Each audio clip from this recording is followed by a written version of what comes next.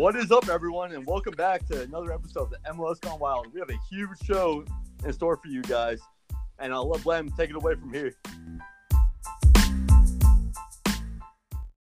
Yeah, guys, welcome to MLS Gone Wild Week 9. We have a super special guest on here for you today. We have Portland Timbers right wing back Chris Duvall, 7-year vet of the MLS. Chris, welcome, man. How you doing?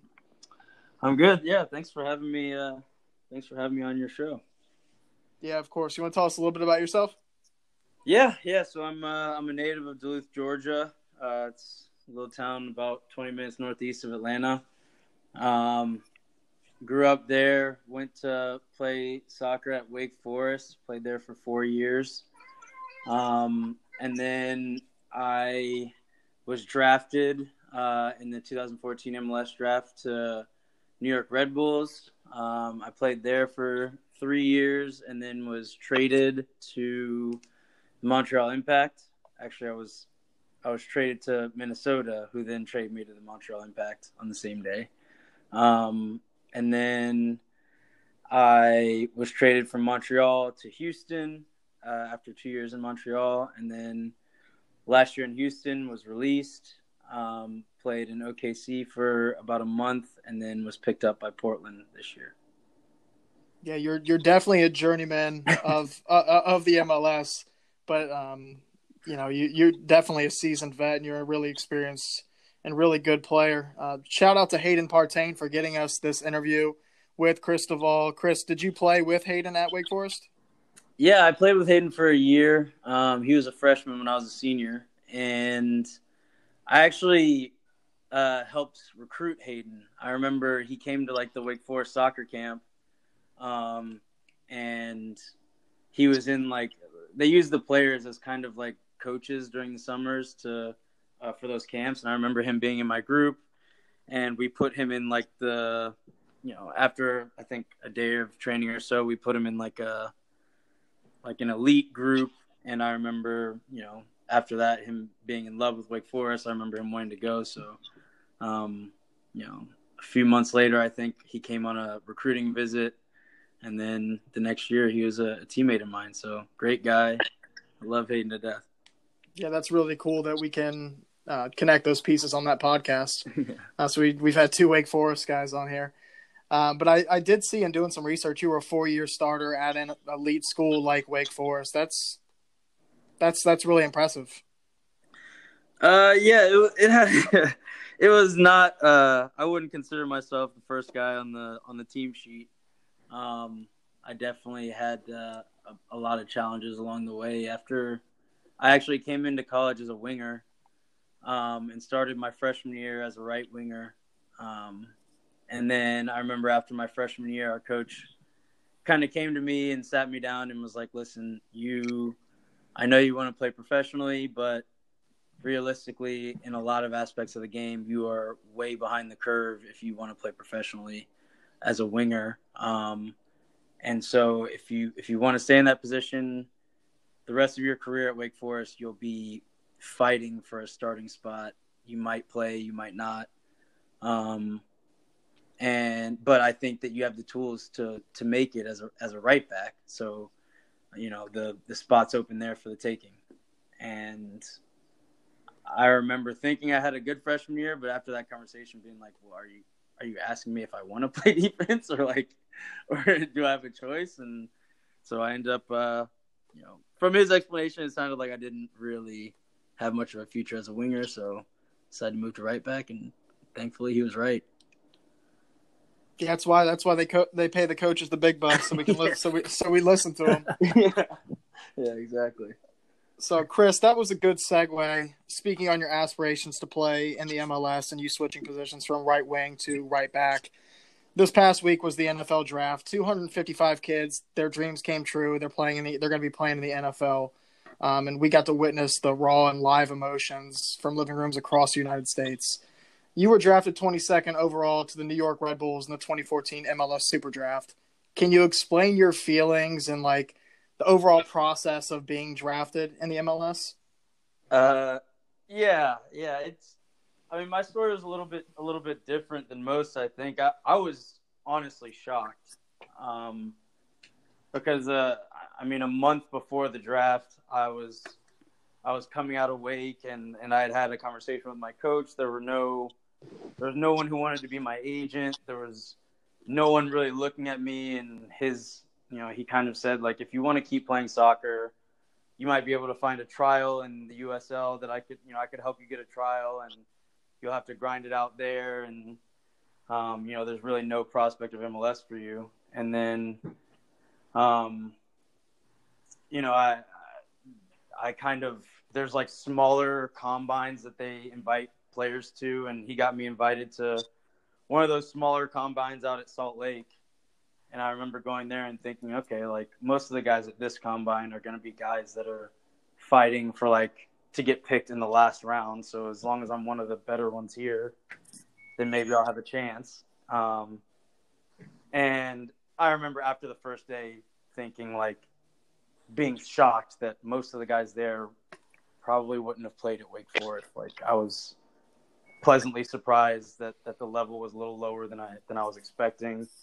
And then the Salt Lake coaches after that combine pushed to get me invited to the senior combine. And so there were some injured players at the combine. So a week before it started, I got invited, like really late, and then, went to the combine, and my coach kind of hooked me up with an agent who he had never heard of me, had never seen me find me, but he just, came to the combine he had other players there, so he was just going to help me out. And I remember after the first couple of days of games, he met with me and was like, dude, I think you might be a first-round pick. And I was like, wait, what? Like, that doesn't make any sense. Like 3 weeks ago, I was considering, I was debating with my parents how I was going to try to keep this dream alive, and maybe they'd help pay for my rent while I go on trial with USL teams. And now you're talking about being a first-round pick. So, I ended up getting picked in the second round, but I mean, the day it happened was just complete shock because the road to get there was pretty ridiculous.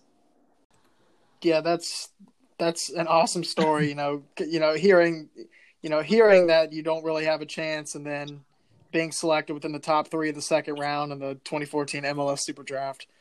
That's pretty remarkable. Yeah, it was a pretty crazy turnaround. Yeah, absolutely.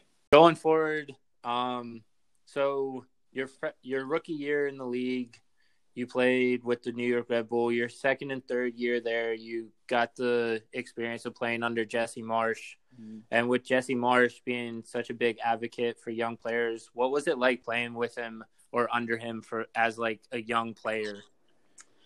Yeah, I honestly couldn't say enough about how amazing of a coach that guy was. He was hands down the best coach I've ever had.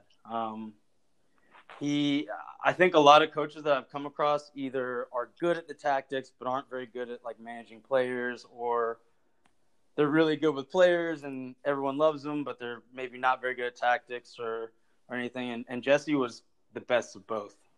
He was, the first guy in and the last guy out. His door was always open. He was honest and upfront, which is, I think, very rare. And he was probably one of the most motivating people I've ever met. Like, he would have us in film and, before training, and we'd watch film, and by the end of it, like, it's a Tuesday afternoon, we're just going for a regular training session, and everyone's so fired up, ready to, like, run through a brick wall, and it's like, oh my God, it's only Tuesday. I forgot. Like, I mean, he was just an incredible motivator. He was really good at getting everyone to buy into the system that he wanted to play.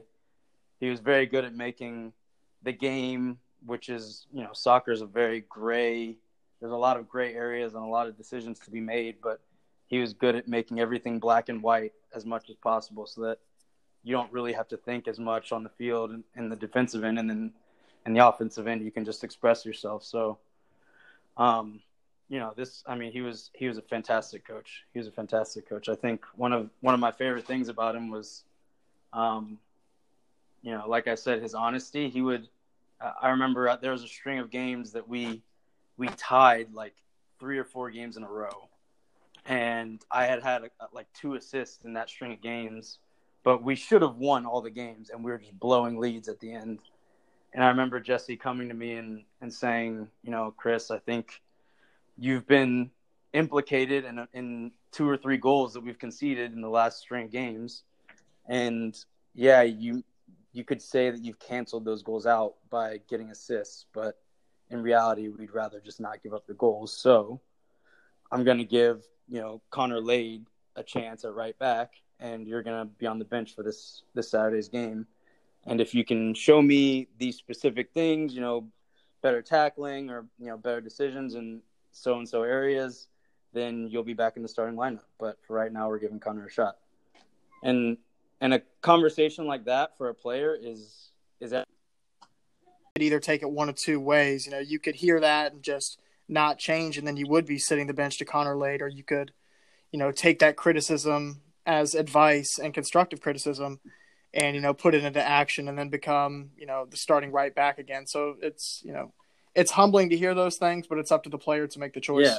Yeah, exactly. And I mean, in other teams I've been on, there's been situations where myself or other players, you feel like you've played well, and then you're not in the lineup the next game. And, it's up to you to either approach the coach and ask about it, and then they feel attacked, or you just sit there and wonder. And it's just a really uncomfortable situation.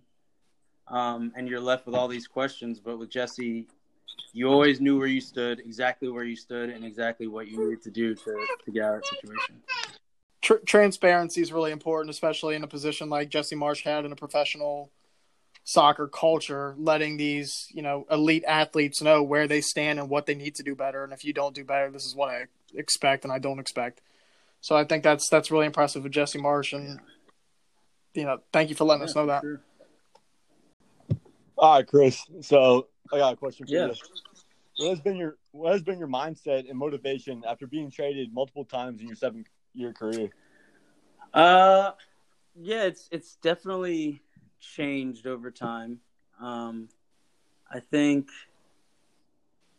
one thing that a veteran told me when I was a rookie was, because he saw how much I bought into the club itself, the organization, and I treated New York Red Bulls like it was my college team. Like, I would bleed for this club. I would die for this club. Like, this club is everything. And I remember, a veteran telling me, okay, that's great, but just know that it's a business, and your first trade will hurt, And so, I looked at him and I was like, no, like, they love me here. Like, I'm going to play here forever. And then you get traded, and, he was right. It does hurt, because you've invested so much emotion and effort and work into this club, and then you feel like they've just disposed of you. And so, you kind of go from a mindset of, this club is everything. I want to see this club succeed. And you change to more, it's not less passionate, but it's just a little bit less naive. You still have the same desire to win and to succeed, but it's more for, the guys around you and this group that you have right now instead of the club. Of course, you're thankful to the club for giving you an opportunity, but I'm not bleeding and sweating and gritting for the club. I'm gritting for the fans and the people around me and to win, because we hate to lose, rather than, wanting to make sure that this club is famous, I mean, especially like making all those friends on the team and like the chemistry you guys already have all together, like, and then you just find out that you're getting traded, like, kind of sucks to hear. Yeah. I mean, it's definitely tough, and it's kind of the bad side of professional sports, because you want to be loyal and fall in love with this place and call it home, but you have to know that they will only treat you well as long as you're of value to them. So, you do everything you can for the people that are so devoted to the club. But you just have to understand that it's still a business. Yeah, and it seems like at your time with the New York Red Bulls, I mean, you played a lot as a young player at right back. And for them to turn around and trade you, do you have any kind of like animosity towards New York Red Bulls, or you just kind of neutral with it at this point? No, I'm neutral towards it at this point. There was definitely a little bit at first, especially because of how close I was with Jesse and Chris Armas, and but they're such great guys over there, and they really did care about me and about the players there, and so which is why it hurt when I got traded. But it's a business. But the one thing I will say is every time I play Red Bull, they get my very best.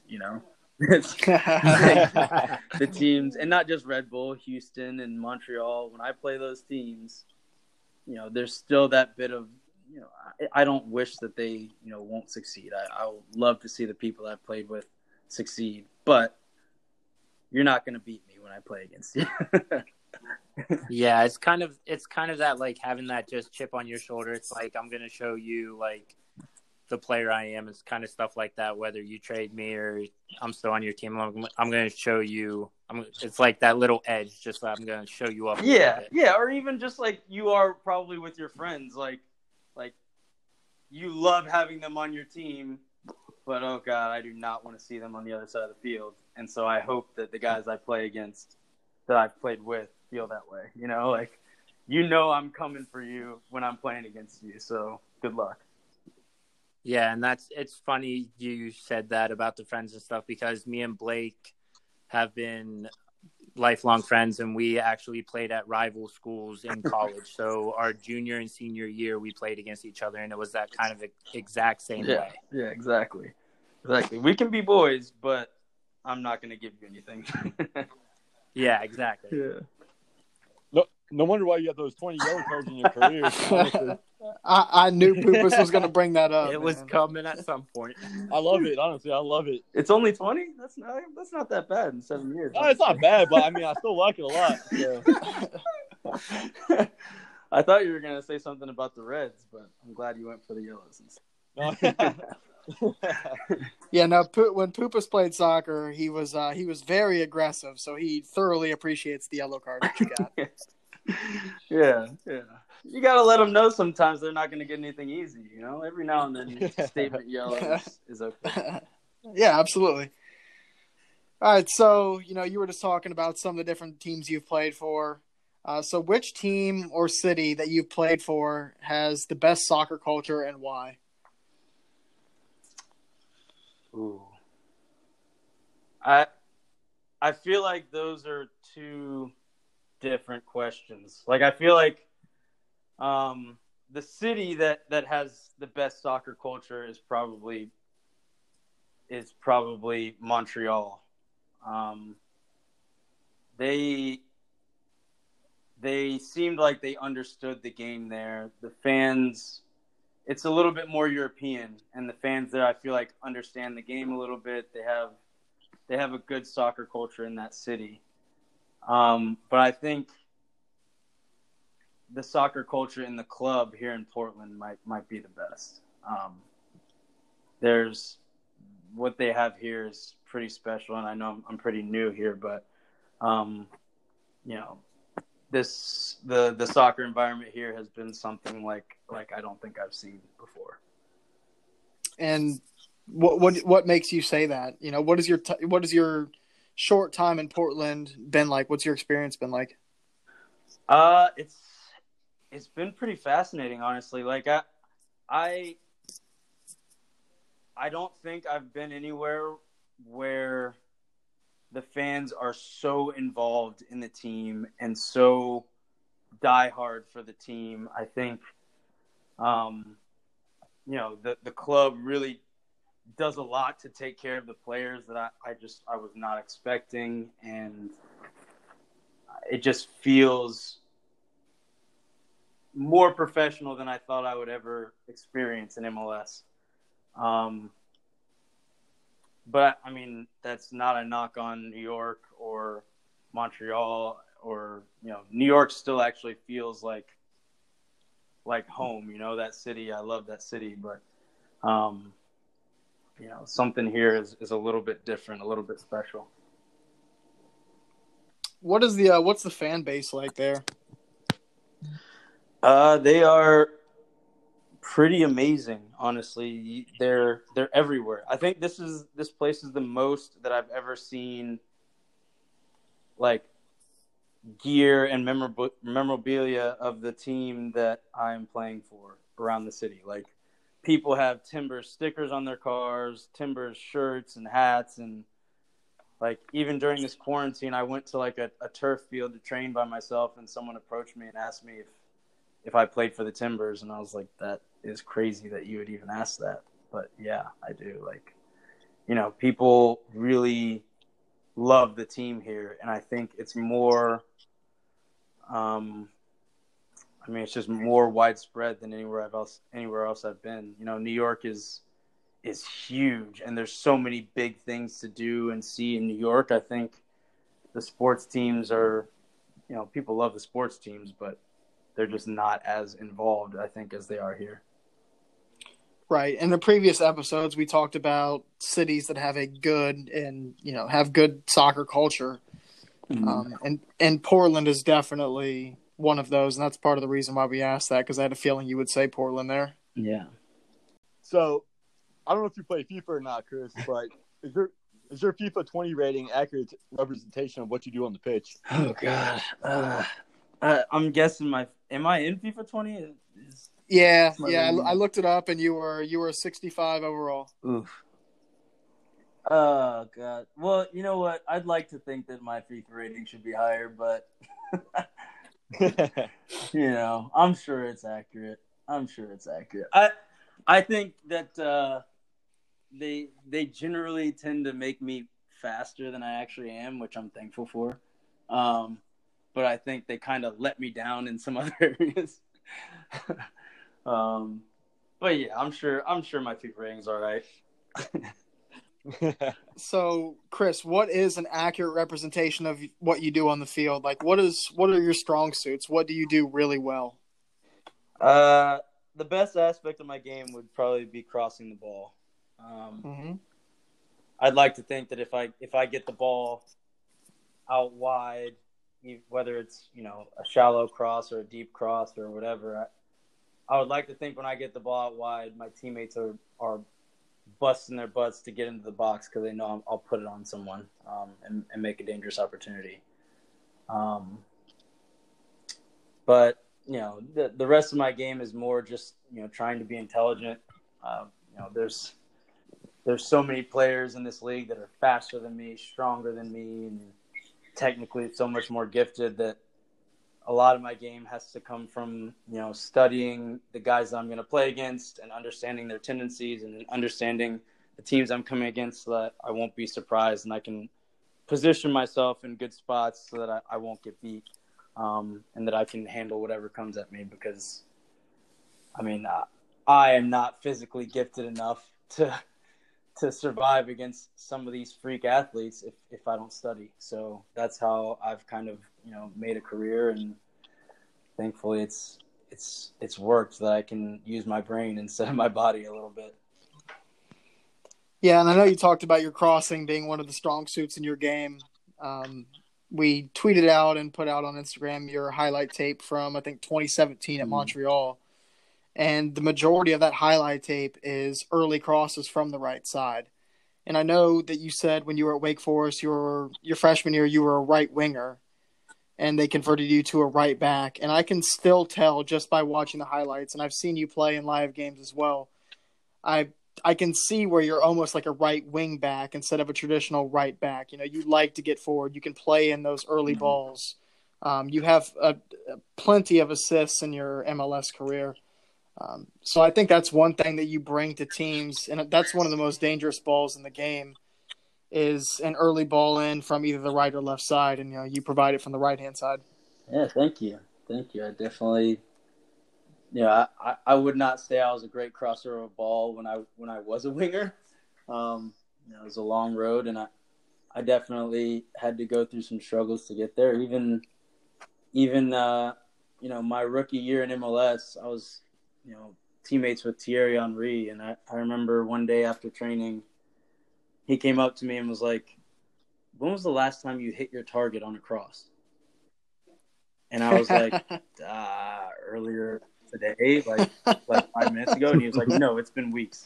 And he like grabs like 2 bags of balls and dumps out like 50 balls and just has me like crossing balls. And then I remember he went inside, and it had been like a long day of training, and I was just like exhausted, and my crosses weren't great because I was just dead. And so when he went inside, I like sat down and stretched, and then I was like, okay. And then I went inside, and I remember Brad Wright Phillips grabbed me at the door and was like, you shouldn't go in there. I was like, what do you mean? He was like, dude, Thierry told you to hit crosses, and he just saw that you're like coming inside.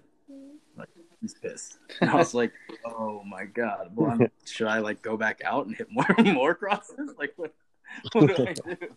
So I went back outside and like hit some more crosses. And I mean, I think that just kind of, first of all, speaks to like Thierry was a perfectionist, and that's why he played at the level he did. But having someone around me that was like that my rookie year, I think played a huge role, because then it's like, okay, if I miss one cross, I'm furious, because it's like, this is the best aspect of my game. It has to be perfect. And I think part of that mentality definitely came from him.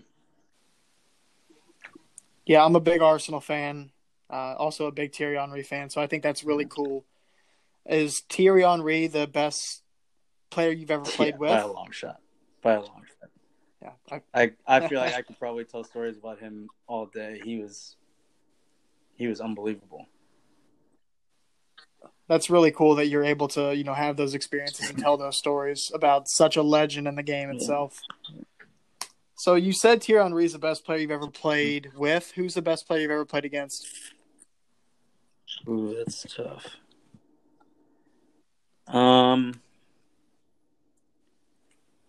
I think they might not be the best players I played. I think like clearly the best players I played against had to be either Kaká or David Villa. Those guys, won World Cups and Ballon d'Ors and stuff like that. But the best, like the hardest players that I played against were probably a tie between Sebastian Giovinco and Landon Donovan.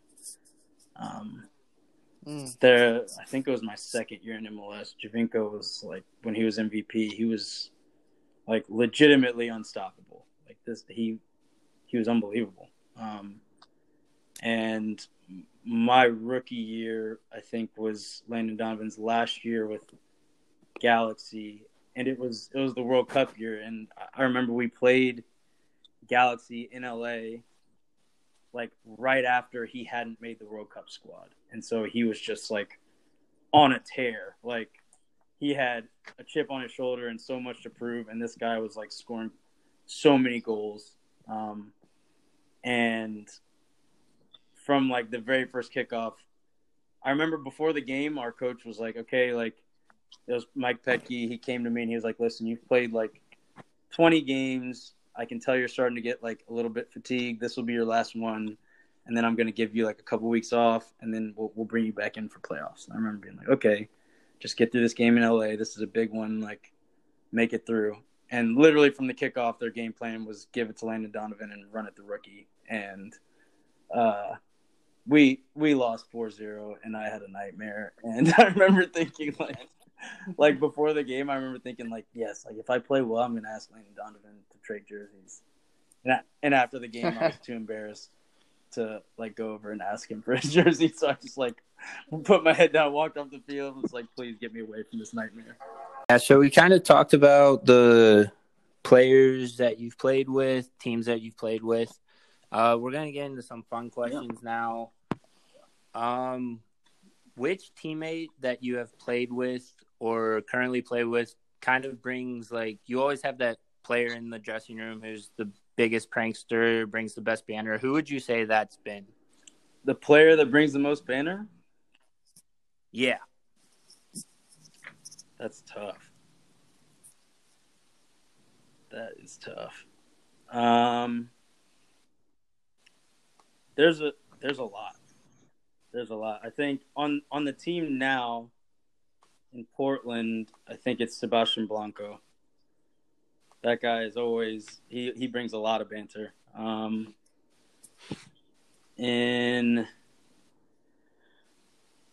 In Houston, it's tough to say because this locker room was mostly Spanish. I think New York probably had the best locker room I've been a part of, and there was a lot of banter in that one. Connor Lade had a lot of banter. Derek Etienne, Brad Wright Phillips, Ryan Mira. There was a lot of banter to go around in that locker room. Dax McCarty, Sasha Kleshin. That that locker room was one that like there was so much banter that there would be days where like training would be over for an hour and we're all just in there like yelling and screaming at each other, like laughing, having a good time. So that was a good place, and I think that one of those guys would probably have to top the list. Yeah, and I think that always like brings an extra element to the chemistry of the team and the culture in the locker room and stuff like that. Like if you're able to mess with each other, pull pranks, pull banter on each other, it always like helps and enhances the chemistry, I think. Just like going through it and going through all the banter in different locker rooms that I've played in, I'm sure Blake can say the same thing. It's just, it adds something to the experience. Yeah, I totally agree. That was the locker room that I've been the closest with as far as like the friendships I've made and, within the game and everything. That was probably the best locker room I've been a part of. And it was the only one it's the only part of the team I've ever been a part of that actually won something. So I think you're right. I think those definitely correlate. All right, Chris. So I know you have a pregame playlist. So what do you usually listen to before your games? It's kind of evolved over time. I think now I would mainly listen to like J. Cole before a game, but hey, that ain't bad. That's for sure. My rookie year, probably through like my second or third year, I like would get so nervous before games that I would have to listen to like really slow, like either R&B or even just some like piano music just to like slow my heart rate. Because I would just like, if I was going to listen to a fast song, I was going to have a heart attack. So I had to listen to some slow music or just like not have my headphones in and just try to like laugh and joke with the guys just to kind of distract myself. So yeah, now that that's going to make me sound old, but now that I'm a little older and I've got a little experience, those nerves don't come anymore, and so I can just listen to whatever I want. So what is your favorite J. Cole song to listen to pregame or just to listen to whenever? Oh, that's tough.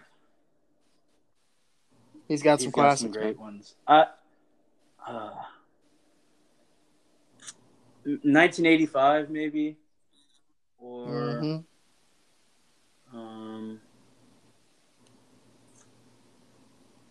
Illuminati. There's pretty much the whole 2014 Forest Hills Drive album is pretty. That I could probably listen to that on replay.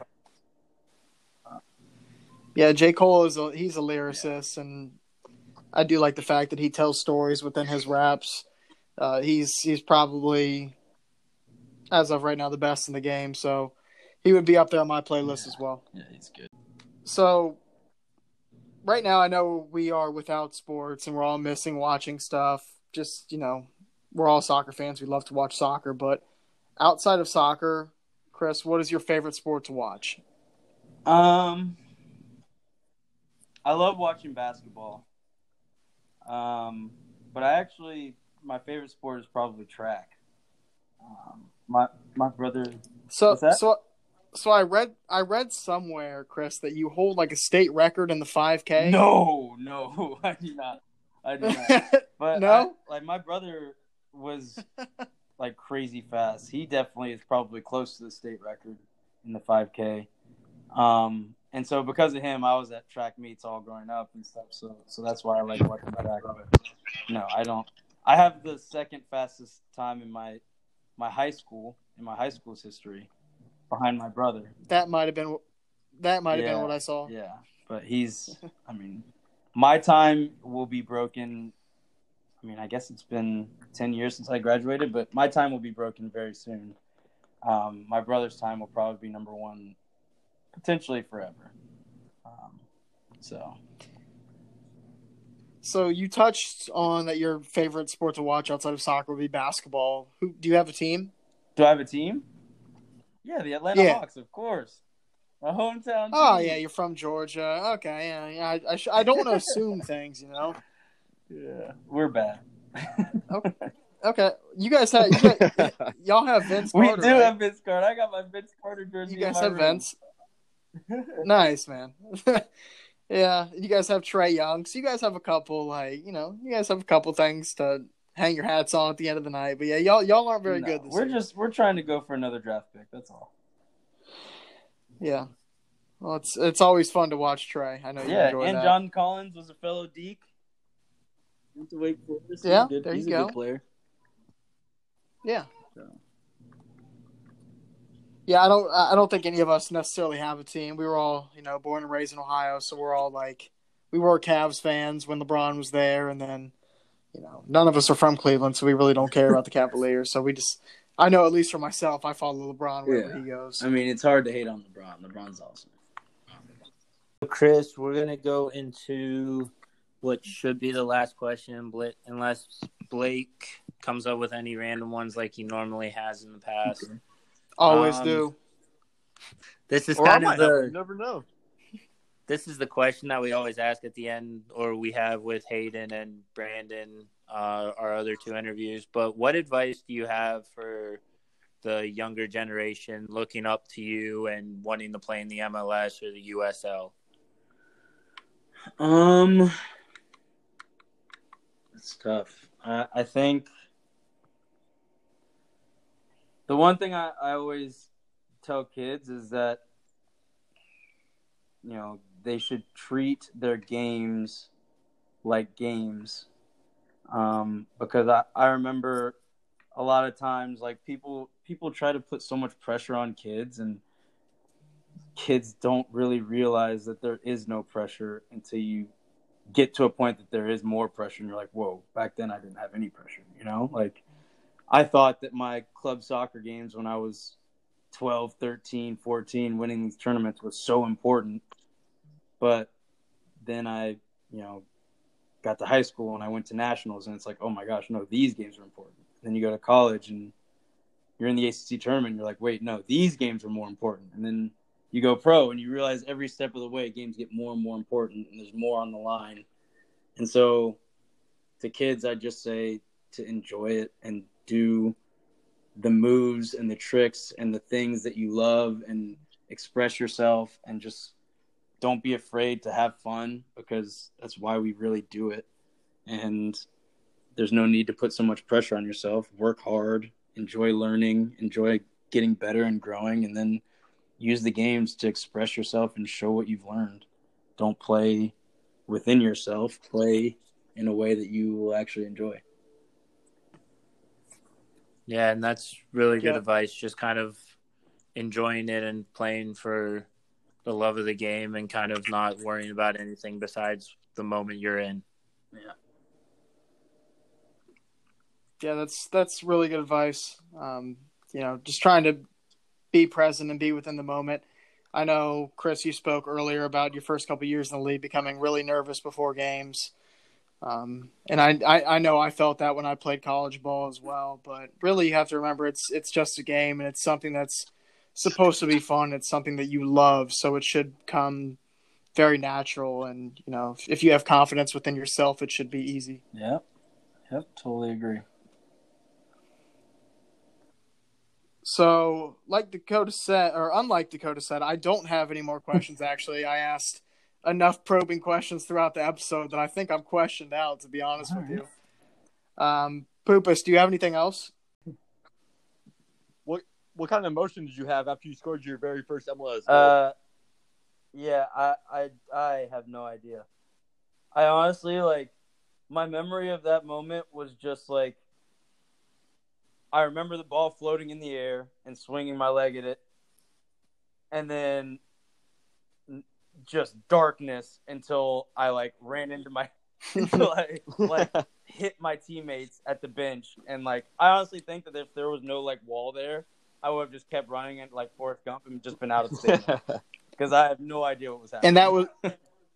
And that was against New York City Yeah, FC, correct? Yeah, huge game, huge goal, man. Yeah, so I mean, I was ecstatic. Like, probably the happiest moment of my life. But, no, I have no idea. I have no idea. No, I mean, I don't blame you. Honestly, I don't blame you on that one. Yeah. All right, so if we don't have any more questions, Chris, do you have anything you want to close out on? Anything you want to plug in here? No, just thank you guys for having me on your show. Yeah, absolutely, man. So Dakota Pupas, you guys want to go ahead and give your final say before I close this out? Yeah, Chris, thank you again for taking the time out doing this and helping us out here.